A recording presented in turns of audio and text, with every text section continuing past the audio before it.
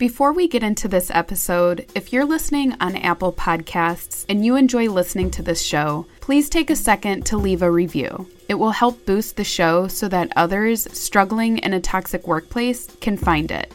You can also go to my website, toxicworkplacepodcast.com, to send me a message, or if you have a story to share, send a submission request. Your story will be completely anonymous, and it will help thousands of listeners manage their own toxic work experience.